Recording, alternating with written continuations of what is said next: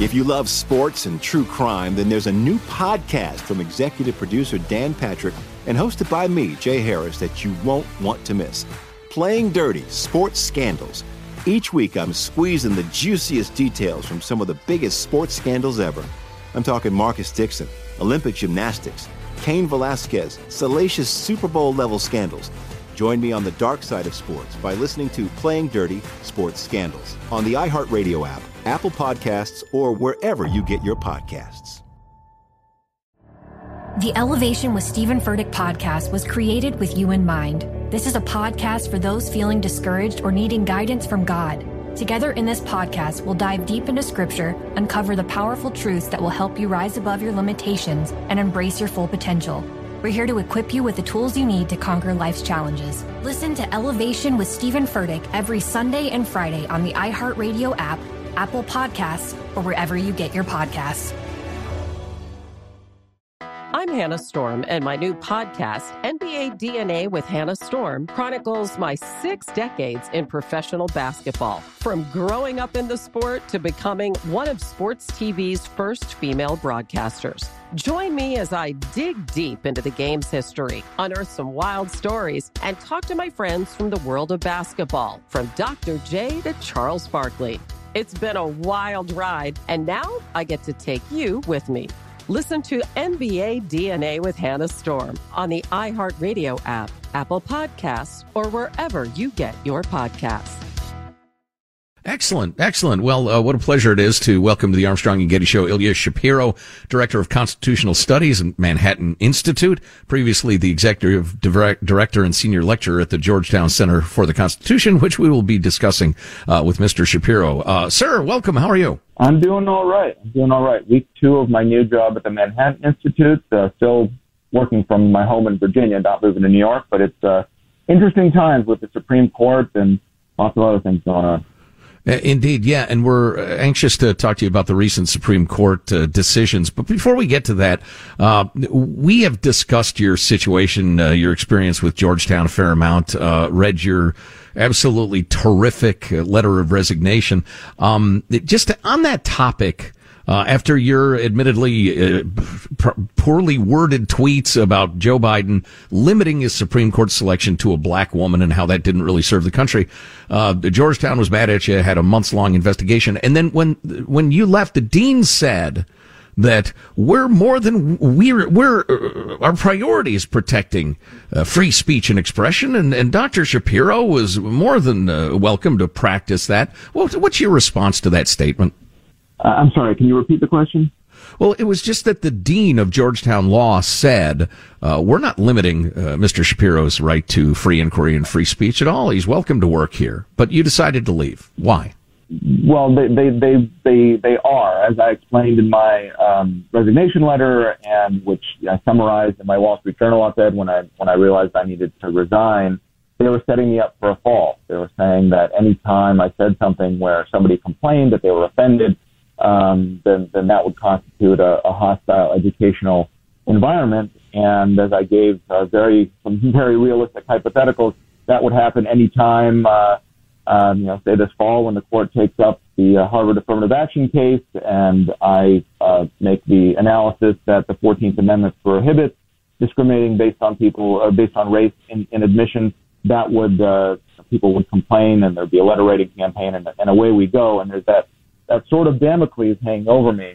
So in effect, the law school rescinded its otherwise good on paper free speech and expression policy. Is that sword of Damocles hanging over the head of a lot of people who would like to speak up at universities around the country, do you think? I think so, absolutely. It's been made clear that if you diverge from the accepted orthodoxy, then you're going to get in trouble. And it's not just conservatives or libertarians, kind of old school liberals are feeling this, and occasionally that comes out. I think there was a high profile resignation last week by a UCLA anthropology professor who's otherwise a liberal Democrat, but said that it was unsustainable being in academia these days. It's unfortunate, but it's few and far between the institution that will stand up for actual intellectual inquiry and the pursuit of truth the basic educational mission. Right. I think it's so dangerous, and I'm glad you pointed out it's not a conservative liberal thing or anything like that, but the American university system is probably the greatest engine of the growth of knowledge and science and saving lives and advancing humanity that's ever existed on Earth. And our opinion is it's rotting, and it's far too important to be left to academics. I think people need to understand how dangerous this is. I think that's right.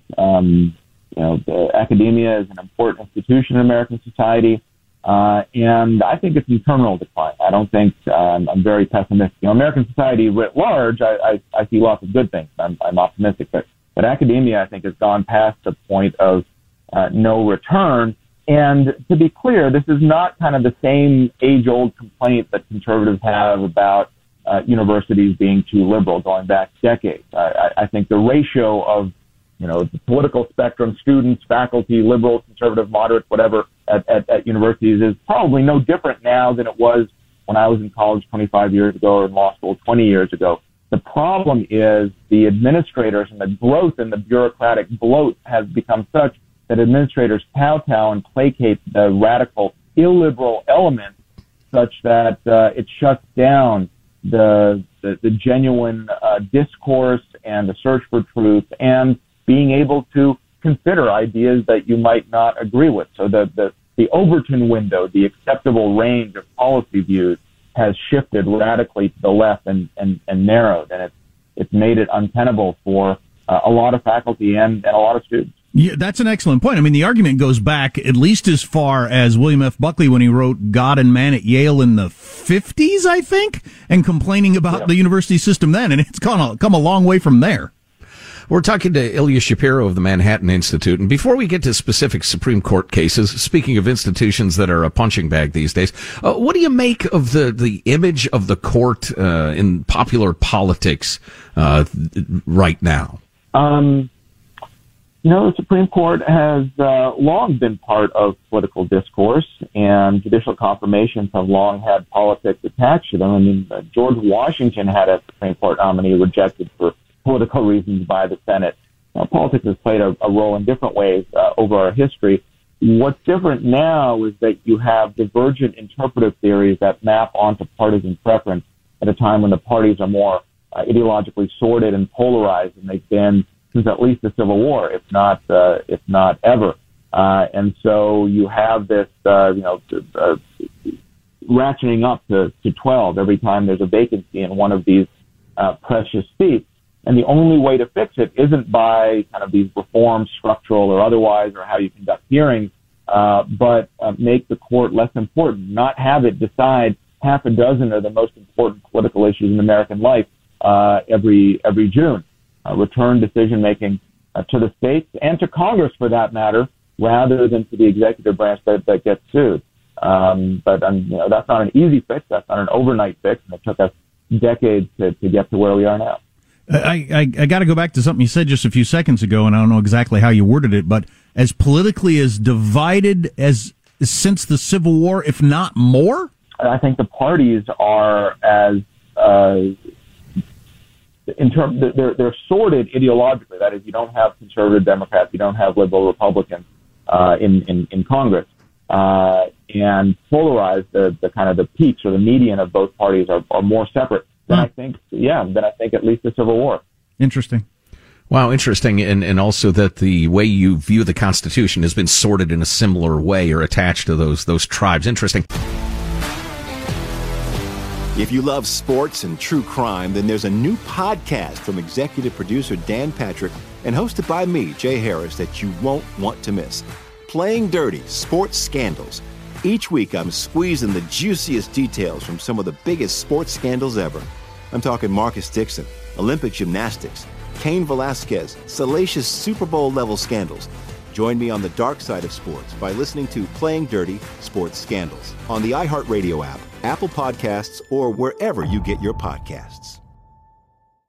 I'm preaching to somebody today who is waiting for God to give you your next step, and you don't know what it is yet. You need God to show you your next step. Because God, I can't stay where I am, like I am, where it is. This isn't going to work. I have to move on, but I don't know where. A lot of time you'll use it as an excuse. Well, I don't know how. I don't know where. I don't know what. God, if you show me. God, if you tell me. God, if... No. You know enough right now. And if you needed to know more, he would show you. Hey, this is Stephen Furtick. I want to invite you to listen to my podcast, Elevation with Stephen Furtick. I am here to help you for the battles that you face in life, for the times when you feel discouraged, for the times that you need guidance from God. I want to give you the truth of what he says about you to help you rise to your full potential. Listen to Elevation with Stephen Furtick every Sunday and Friday on the iHeartRadio app, Apple Podcasts, or wherever you get your podcasts. I'm Hannah Storm, and my podcast, NBA DNA with Hannah Storm, digs deep into the history of professional basketball, along with my own, as one of the first female sportscasters. Now let's get you up to speed on what else happened around the NBA today. We talk to all sorts of people I interacted with, from Dr. J to Charles Barkley, and recap iconic moments. Yes, he's got it. Here he comes. Way rock the baby to sleep and slam dunk. As well as some of the wild stories behind the scenes. We were like, what? What are we in for? The scoreboard crashes before we even tip a game off. Today, the NBA is a global sports and entertainment giant. Players are multimillionaires and cultural icons. Iguodala to Curry, back to Iguodala, up for the layup. Oh, blocked by James. LeBron James. And these stories are about how we got here, both on and off the court. And what's next? Listen to NBA DNA with Hannah Storm on the iHeartRadio app, Apple Podcasts, or wherever you get your podcasts. Ilya Shapiro is with us. Mr. Shapiro is Director of Constitutional Studies at the Manhattan Institute. Before that, he's Vice President of the Cato Institute. Mr. Shapiro, thanks for sticking around. We appreciate it very much. Sure. Several giant decisions in this latest Supreme Court session that have gotten a lot of attention, to say the least. But before we get into the specific cases, the president in recent weeks, since the decisions came down, has talked about how radical this court is and how out of step with the mainstream of America, et cetera, et cetera. Most of us who are a little older have lived with a left-leaning Supreme Court our entire lives. Now we have one that is right-leaning. Where does it fit in on the radical out-of-step scale, in your opinion? Well, that's all just political posturing, and I think a lot of this is driven by media misinformation about what Roe v. Wade actually stands for, what overturning it actually means. I think a plurality of Americans, most Americans, reject both the kind of no abortion at all from conception, and they also reject no restrictions at all through 9 months. In Europe, most countries have restrictions past somewhere like 10 or 14 weeks, and so the law at issue in Mississippi is actually more liberal than the law in France, for example. Now states are becoming more restrictive after this decision, but I think there's just a lot of political posturing and demagoguery over these issues. At the end of the day, when it comes to political opinion, and we have a midterm election coming this fall, I don't think what we've been treated to the last few weeks in terms of the political discourse is really going to matter surrounding the Supreme Court. People are going to vote their pocketbook and these other crime and whatever other concerns. The court, I think, will muddle through. It's still respected much more than Congress or the president. What other case or cases do you think were particularly important or impactful?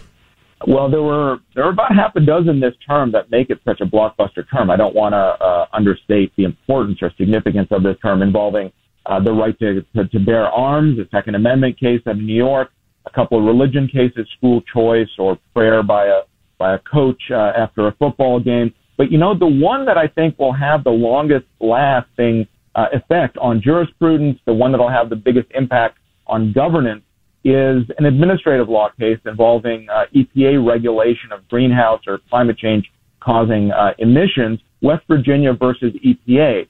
There, the court said that the EPA or any federal agency can't just take upon itself huge regulatory authority unless Congress has specified that.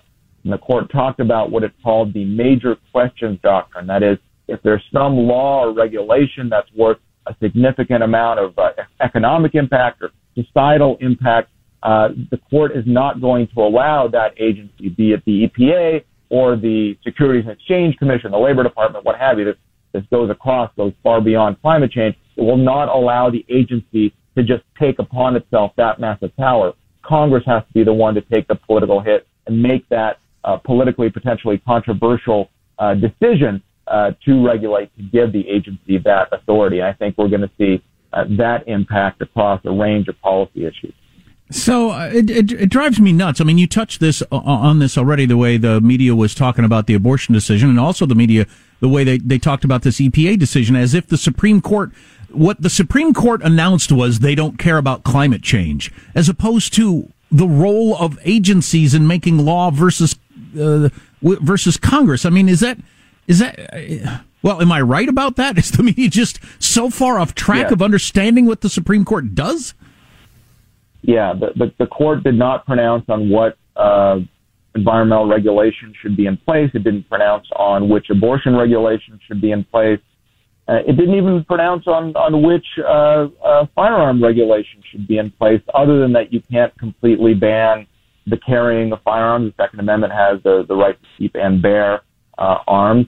So I think there is a lot of misreporting. A lot of reporters, even without being in bad faith, are in kind of progressive bubbles, and so there's this narrative that develops that, frankly, doesn't do a good service to anyone, regardless of what your political views might be, because it doesn't explain what exactly is at issue and what the court rules.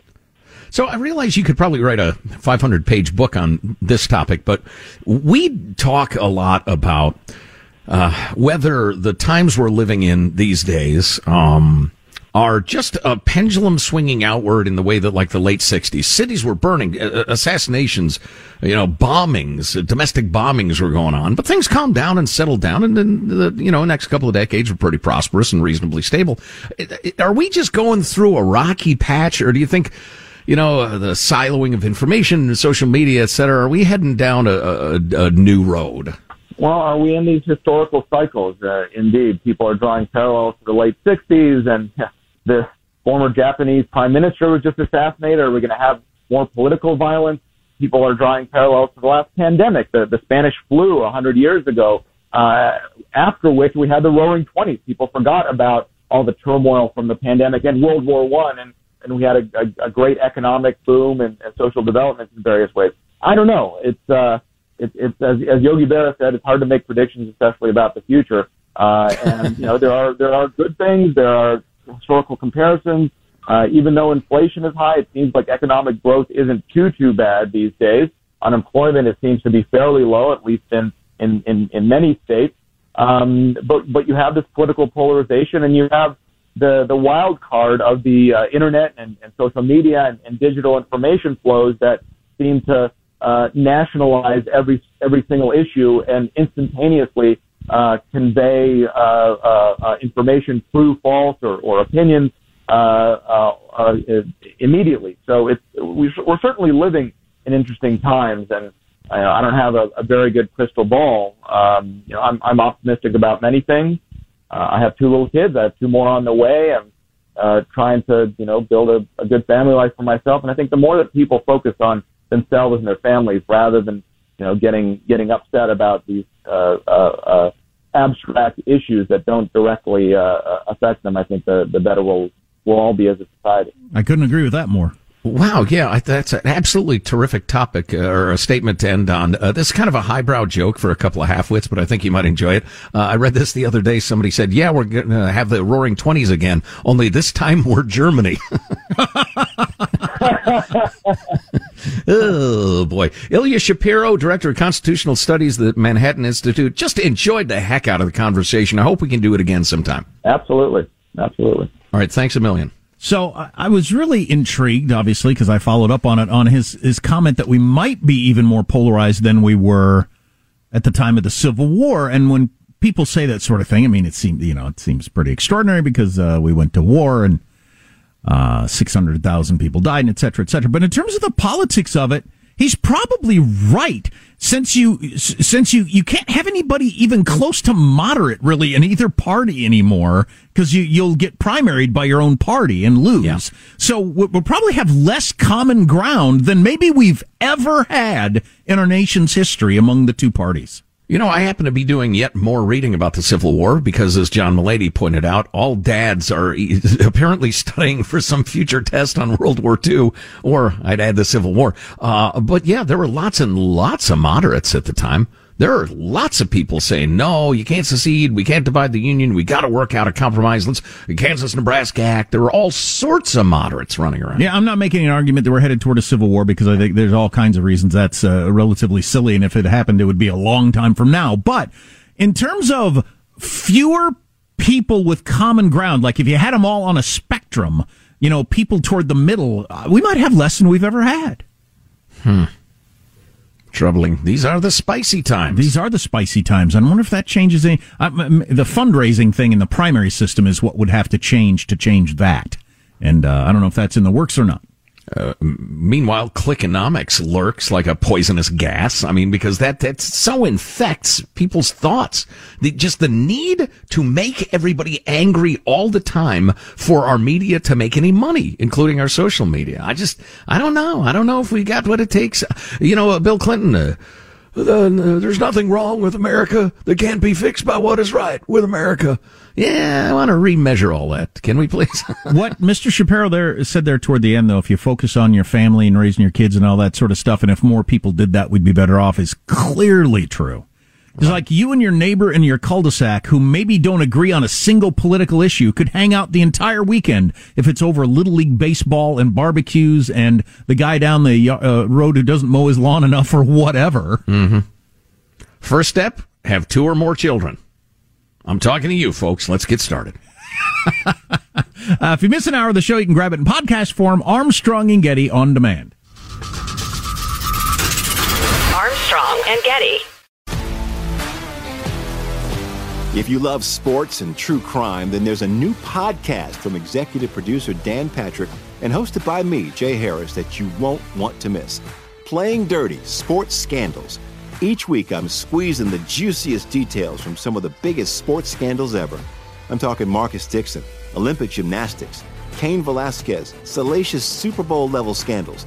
Join me on the dark side of sports by listening to Playing Dirty: Sports Scandals on the iHeartRadio app, Apple Podcasts, or wherever you get your podcasts. The Elevation with Stephen Furtick podcast was created with you in mind. This is a podcast for those feeling discouraged or needing guidance from God. Together in this podcast, we'll dive deep into Scripture, uncover the powerful truths that will help you rise above your limitations and embrace your full potential. We're here to equip you with the tools you need to conquer life's challenges. Listen to Elevation with Stephen Furtick every Sunday and Friday on the iHeartRadio app, Apple Podcasts, or wherever you get your podcasts. I'm Hannah Storm, and my new podcast, NBA DNA with Hannah Storm, chronicles my 6 decades in professional basketball. From growing up in the sport to becoming one of sports TV's first female broadcasters. Join me as I dig deep into the game's history, unearth some wild stories, and talk to my friends from the world of basketball, from Dr. J to Charles Barkley. It's been a wild ride, and now I get to take you with me. Listen to NBA DNA with Hannah Storm on the iHeartRadio app, Apple Podcasts, or wherever you get your podcasts.